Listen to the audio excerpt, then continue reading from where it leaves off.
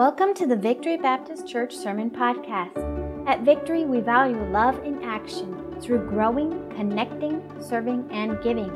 We work to show God's love and share His truth as we love and serve the Lord Jesus Christ together. Here's this week's sermon by Pastor Terry Green. I'm glad that you are here. We're doing a series in this month, short series, on being thankful and the reasons we have for gratitude and joyfulness. And so right now, this is a practice run, okay? Turn to somebody sitting near you and smile, okay? Give it a smile. Now, those of you who just got a smile, did that look joyful and rejoicing, or do we need to try it again? But rejoicing, sometimes we get grumpy. I don't think we should, but sometimes we do. And so we need to think in terms of the joy that God brings into our lives. And we'll be looking at that this morning. So you can turn in your Bible to Matthew 5. We'll eventually catch up there. But have you ever experienced a moment in your life when you learned something or saw something that changed your life forever? That moment, that transition, that you define your life as before this and after this. It made a radical change. For some of you, it was a very negative thing. You found out your spouse was cheating, or the doctor said you had cancer, or your car, you took it in for the mechanic, hoping it'd be a little bit, and he said it's dead. It can't be fixed. And you couldn't afford to replace it. For some, it's a very positive thing. Some people talk about that teacher they had back in early elementary school, and that teacher who gave them affirmation and encouragement, and they never received it before, and it changed the trajectory and the direction of their life. For some, it's you respond quickly, suddenly to circumstance, and then you surprise yourself. You didn't know you could do that. Or you push yourself beyond what you thought you could do, and you look back and say, wow, I did that. And now you've raised the bar for what you're able to do in the future. That moment when your life changes, that moment when something happens, you see or hear. Well, Jesus did that with His disciples. We looked last week at how He said, hey, don't rejoice because your ministry's effective. Don't rejoice because the spiritual abilities I've given you. Rejoice that, what? What did He say? Rejoice that your name is written in heaven.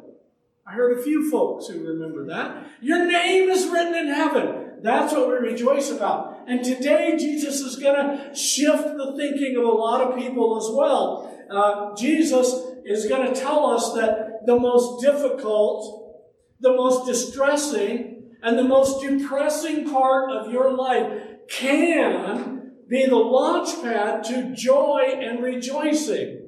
If we get our focus right and we have our attitude right. It's not the circumstances that define us. It's our relationship with Jesus Christ that defines us. In fact, I love the story of an old preacher. Visited a guy at his church. He said, hey, how you doing? The guy said, well, under the circumstances, I'm doing okay. And the pastor said, what are you doing under the circumstances? You walk in Christ. You're supposed to live above the circumstances. So that's what Jesus wants them to focus on in this message and wants us to think about today. The Beatitudes. This is in Matthew chapter 5. There's also in Luke chapter 6 similar teaching. In fact, some people think it was one message and it was recorded, Luke's version and Matthew's version. I think it was two messages. How many of you ever had your parent have to tell you the same thing twice? Anybody? Yeah. In fact, sometimes parents have this ritual now, right? I mean, my siblings and I, we used to joke, like Dad would give us this spiel and we'd like, yeah, that was number 637. We've heard it before. You know, he had a whole bunch of these things that we just go over and over and over. But Jesus is repeating what's on His heart. He's sharing it. He wants to communicate it. And so Jesus is talking, and we're going to look at the Matthew 5 version of it. Seeing the multitudes, Jesus went up on a mountain, And when he was seated, his disciples came to him. Now in Luke it says he was on a flat place, on level ground. So this is different. He's up on a mountain, he's up on the side of the hill, and now he's going to teach down to the people. In their culture, when you went to hear the teacher, everybody stood and the teacher sat down. So we're going to try that. This is not weird. For one thing, I can't sit that long, and for another, you can't stand that long. So, but Jesus opened his mouth, and then he taught them, saying, verse 3 begins the message, "Blessed are the poor in spirit, for theirs is the kingdom of heaven." You see, you have to realize your lostness.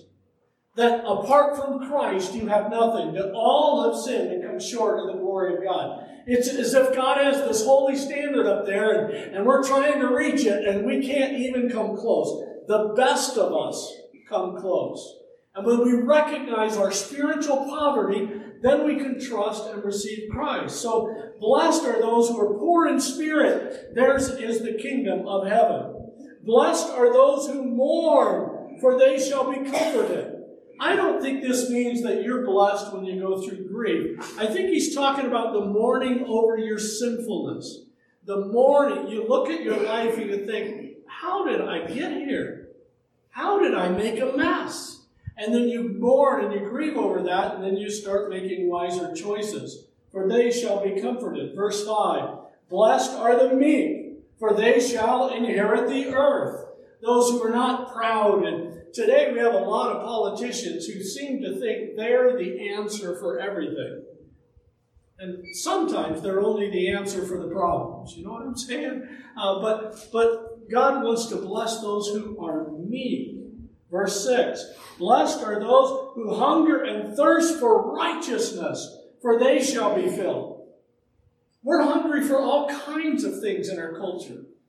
We hunger for food. We hunger for fame. We hunger for recognition. In fact, our culture has a very weird thing that there are people who will do things that will hurt them and hinder their life, but they get a few minutes of fame on television and they think it's worth it. We need to hunger and thirst after the right things, after righteousness, following Christ. Then we'll be filled. And by the way, everything else you hunger after, you will not be filled. I was talking with a lady just the other day, and she was talking about her drug use. It started small, started a little bit. But you know what happens when you start using drugs? What usually happens? You want a little bit more. So you take some and it gives you what they call a high. And then, well, eventually your body gets used to that, like it does to even regular medicine from your doctor. Sometimes they have to change it up. So then you need a little more, and then you need a little more. And some people get to the point where they take enough that would kill the average person. They don't die because they built up a tolerance. And so it's never enough. One of the richest men in the world was once asked, how much money is enough? What did he say? Just a little bit more. See, if you hunger and thirst after fame, it'll never be enough. You won't be satisfied with 1 million followers. Then you'll want 500 million followers. If you hunger and thirst after drugs or alcohol or food, it's never enough. If you're hungering and thirsting after success in this life or achievement in this life, then it will never be enough. But when you hunger and thirst after the things of God, then you'll be filled. That's the one way to have a filling life on earth. Then he says, blessed are the merciful, for they shall obtain mercy. That's in verse 7. In fact, later on, when he talks about the model prayer, and he gives us what's called the Lord's Prayer, the model prayer Jesus taught, he said, if you don't show mercy to other people, God won't show mercy to you. So those who show mercy receive mercy. Verse number 8, blessed are the pure in heart, for they shall see God. Now, your heart cannot be pure in and of yourself. It's pure when you trust Christ as your Savior and He cleanses your heart. There used to be a kid's song, Jesus Christ comes in and cleanses my heart from sin or something like that. And so then your heart is pure and you can follow him. But you, on your own, you can't. Jeremiah said, your own heart is deceitful and desperately wicked. Your heart can lead you astray. So I know all the Disney movies say, follow your heart. But the Bible actually says, follow Jesus. And then your heart will get in the right place. Verse number 10. Blessed are the peacemakers, for they shall be called the sons of God. One of the most famous weapons ever created was called a peacemaker. It was a pistol. It was called a peacemaker because once you pulled it out, people made peace with you really quickly. That's not what he's saying. Don't be the fastest draw with your cold peacemaker, okay? What he's saying is the one who tries to pull people together, the one who calms down. I remember in my lifetime, we had politicians who would stand up and they'd try and pull people together. And nowadays, it seems like we have a lot of politicians just trying to push people apart. The news used to try and pull us all together. There used to be a community feel, and now there's not. We're attacking each other, and we are being divisive. And it's crept in even into churches, where people will go to church and then, well, I didn't like that, so I'm gone. Or, I didn't want to sing that song, so I won't sing at all. Or people get very fussy. And he said, we're supposed to be peacemakers. The ones who help bring God's peace into the circumstance. So when you have the opportunity, when you enter the room, it should be a calming thing. If your people are agitated about something and you step in and you pray with them, they are now calmer. They have a greater sense of peace. They're more connected with God. Blessed are the peacemakers, for they shall be called the sons of God. Now this next one is one that stretches us a little bit. Blessed are those who are persecuted for righteousness' sake.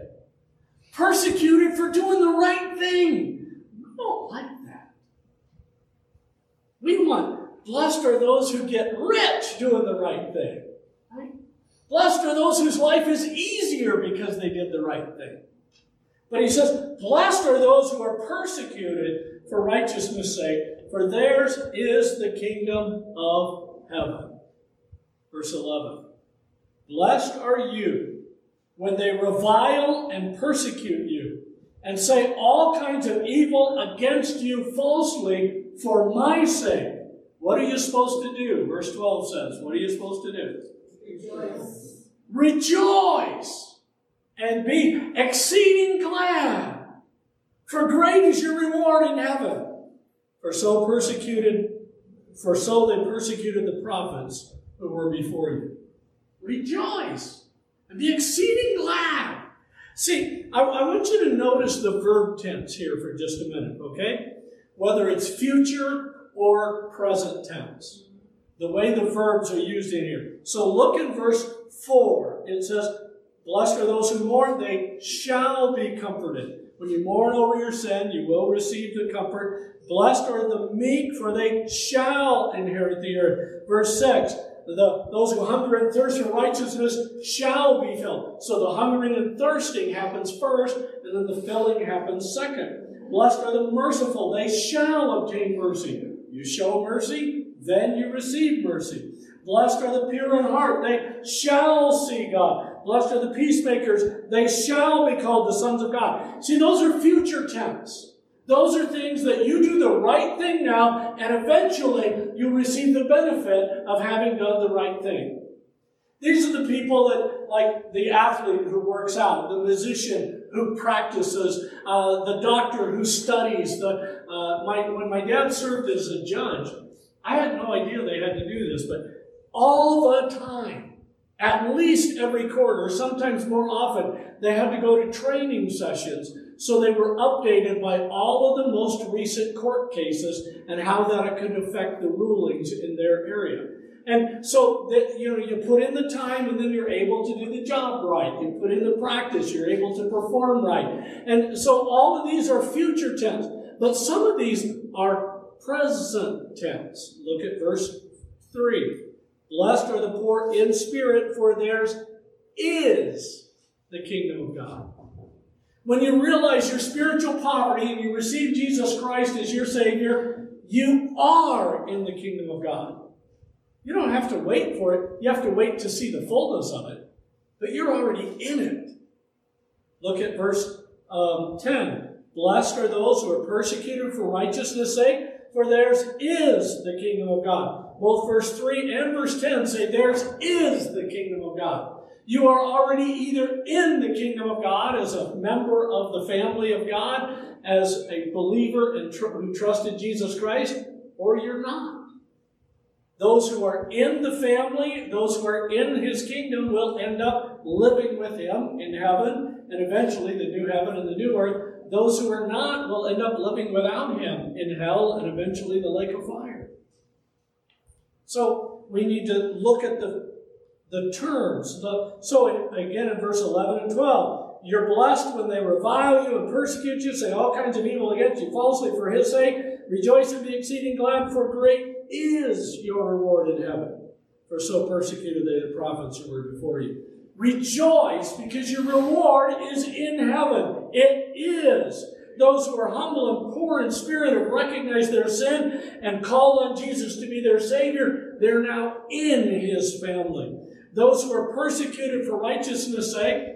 Now, some believers are persecuted because they're arrogant. People attack them. Some are pushy. Some are aggressive. And they're obnoxious. And so he's not talking about when you're rude and people are rude back to you. He's saying when you're doing the right thing, behaving in the right way, then you're persecuted. Then think this is about those who are humble and faithful, and yet they're lied about, harassed, and persecuted. Now, verse 11 has a qualifier. He said, blessed are you when they revile and persecute you and say all kinds of evil against you. Here's the qualifier. Falsely. Now, if they can fuss at you because you behave badly, then you're not being persecuted. There was a little boy in church who was behaving badly. It wasn't me. It's a different story about a different kid. He was behaving badly in church, and his dad picked him up and was carrying him out. What do you think was going to happen to the little boy outside? This is an older story, like 40 years ago this actually happened. What do you think happened to the little boy? He was going to get spanked by his dad. Now, sometimes there's better ways to handle discipline than spanking kids, but this dad picked him up over his shoulder. As they're walking out of church, this little boy calls out, "Pray for me, people! Pray for me!" He wasn't being persecuted for righteousness' sake. It was not a false accusation.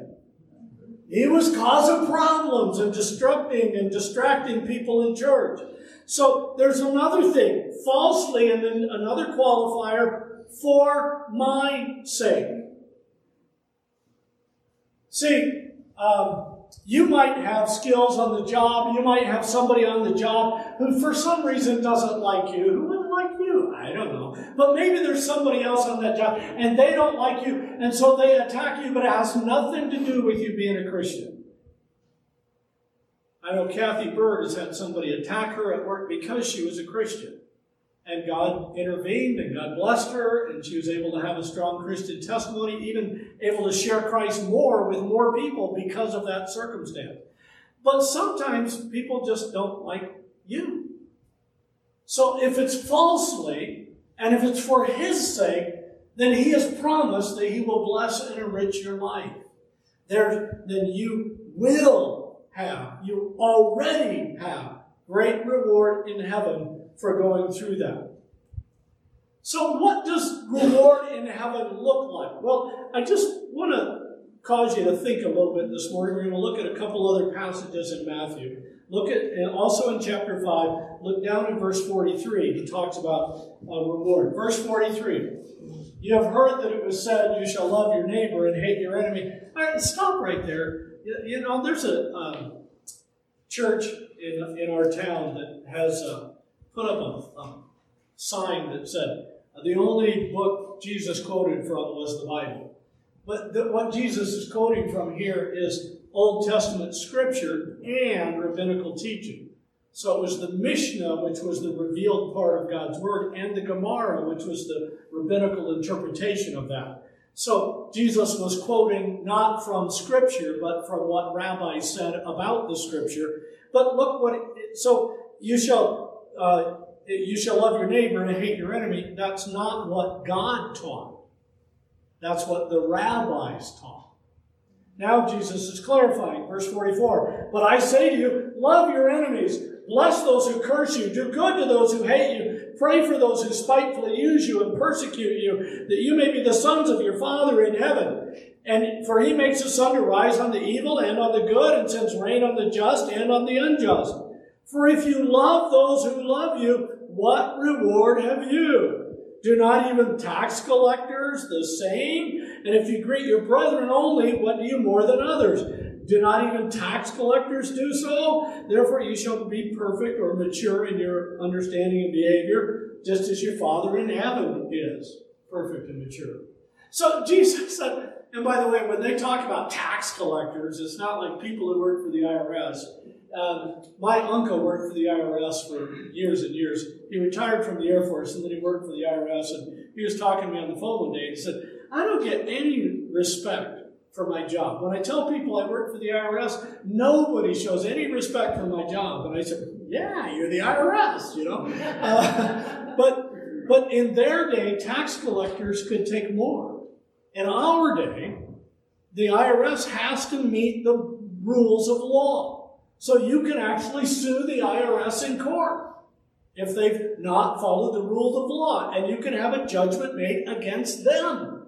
But in their day, that wasn't possible. And so a tax gatherer would come to you, and let's say your tax bill would have legitimately been $50. They can say, well, you owe $55. Or if you had more money, they could say, you owe $150. Because they could just manipulate the system. And they were hated in their culture. So Jesus wasn't against tax collectors. He was using it as an illustration in their culture. So, look again at what he says. He says, verse 46, if you love those who love you, what reward have you?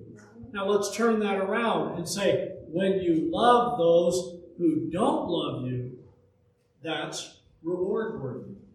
When you show love toward your enemies, that's reward worthy. Look in chapter 6 and verse 1. Matthew 6:1. Take heed that you do not your charitable deeds before men to be seen by them. Otherwise you have no reward from your Father in heaven. No reward from your Father in heaven. So he said, you can gain heavenly recognition for your generosity toward the work of the Lord and toward people in need, or you can get earthly recognition, but you can't do both. Now, we do have people who count the offering. There's an offering box in the back. I encourage you to give. If you haven't given online, send it from your bank, then give in there. We use it wisely and to further the work of the Lord.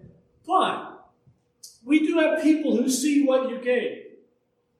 And so he's not saying, don't let anybody ever know. See, the people who see what you gave are the people who have to. We have counting teams, 2 people. They record the deposit and they get it in the bank. We have to have that. That's a necessity. By law, we have to also have a contribution secretary who keeps a record of what you gave so that at the end of the year we can give a statement to you. Whether you use that statement or not, we don't really care. You give to the Lord. You don't give so you get tax credit, hopefully, but you give to the work of the Lord. So that person keeps that record because by law we have to. And then the treasurer is involved in the money coming in and the money going out. So we have at least 4 people. If you put money in today and your name is on it, at least 4 people will know how much you gave. God's okay with that. That's the system we live in. The problem here was they wanted everybody to know. So like you would come in today and say, we have this special offering for our harvest fund because we're trying to replace the sound system now. We have some things that have failed and they need to be replaced. And so we're raising the funds to be able to do that. And you know what? Well, this is like the guy who comes in and says, I am giving $1,000 to the harvest fund out of my own pocket. And everybody goes, ooh. That's what they did. In fact, it was even worse. They would hire musicians to go before them and blow the trumpet while they brought their gift. And they're cool. They got their money bag out there and they're going and the trumpet's going and people are looking and look how much I am doing.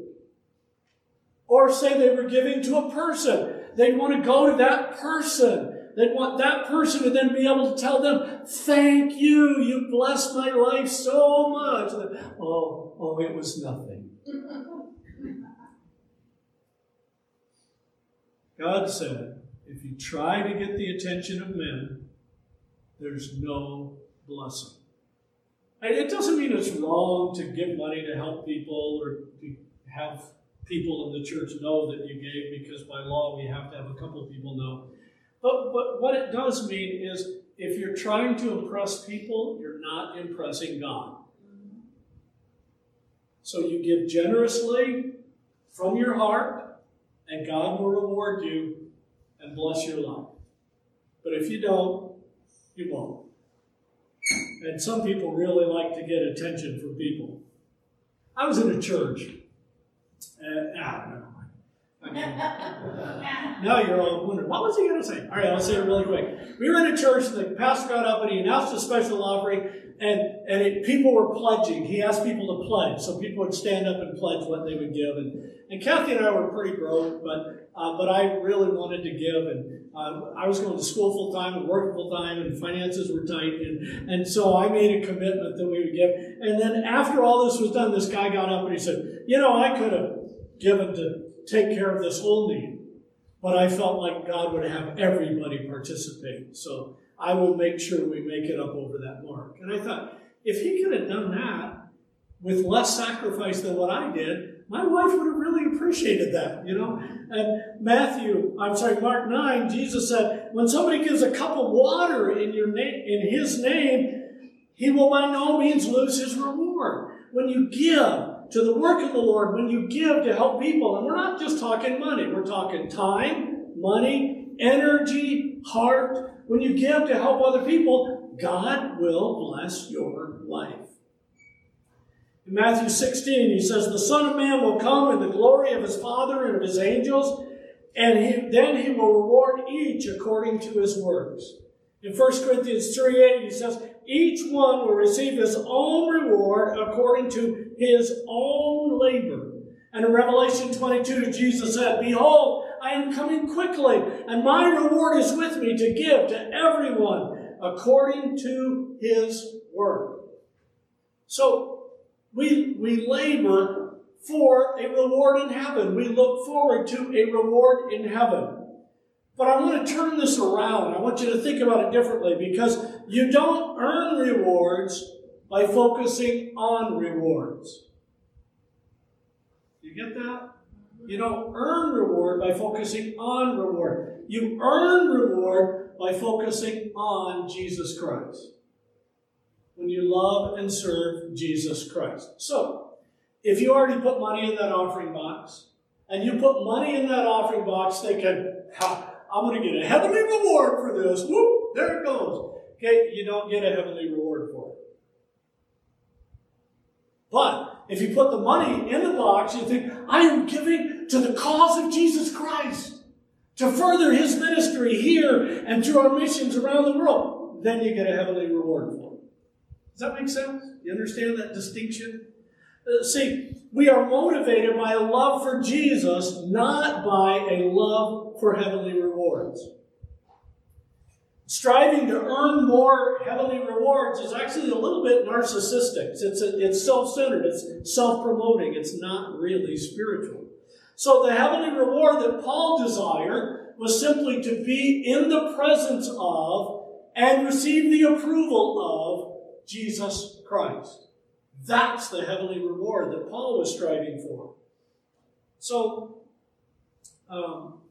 in Matthew 20, I'm not going to have you turn there, I'm not going to read the whole passage, but Matthew 20, and there's a story there, and Jesus said it begins like this: the kingdom of heaven is like. So, he's giving us a way to try and connect, and then he talks about a guy goes out and he hires workers. And he starts at the beginning of the day and he hires workers. And in that culture, in that setting, he's going to pay them a penny a day. And so he hires them and he's going to pay them a penny. And then he goes out after a couple more hours and he hires some more people. And then a couple more hours and he hires more people. And in that culture, in that day, you worked a 12-hour day. And so at the end of 11 hours, he goes out and hires some more people. And he puts them to work. And he pays everybody the same. The one who labored for 12 hours gets the same as the one who labored for an hour, or the one who labored for 5, or the one who labored for 8. They get the same as the one who labored for 12. And Jesus is saying, listen, this is like the kingdom of heaven. So, in God's economy, if you dedicate your life to the Lord, and you serve Him faithfully for one day, your heavenly reward is going to be like those who served Him faithfully for 50 years. We're not trying to stockpile reward in heaven. The reward is heaven. And so go back to Matthew chapter 5 and look in verses 11 and 12 again.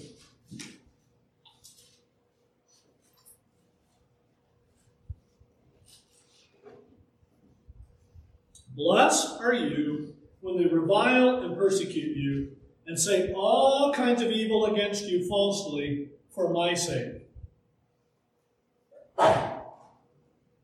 Rejoice and be exceeding glad, for great is your reward in heaven. For so persecuted they the prophets who were before you. Now notice what he says. Great is your reward. He doesn't say, great are your rewards. The reward is heaven. The blessing is heaven. The greatest reward of your life is to stand before Jesus Christ and He smiles and thanks you for your service. This past week, our community observed Veterans Day. And so I called one of my veteran buddies, Dennis, and I said, hey, dude, I'm going to go out for lunch on Veterans Day. You want to go with me? He said, sure. And so we went to Chili's and we ate a nice meal. And people that would walk by, we were sitting in the veterans section. They had a section reserved and they had a limited lunch choice. You could choose one of 6 things. But it was free. I mean, we gave a very generous tip. But it was, the meal itself was free. And so we got, and people would come by and thank you for your service. Thank you for your service. You know, and some people, it like means a lot. If people were rescued and the troops really helped them and they thank you for their service, it means a lot. But some people just say it kind of like, some people say to God, thank you for this food. But they're not really thinking about God. They're just thinking, yeah, I get to eat. But imagine if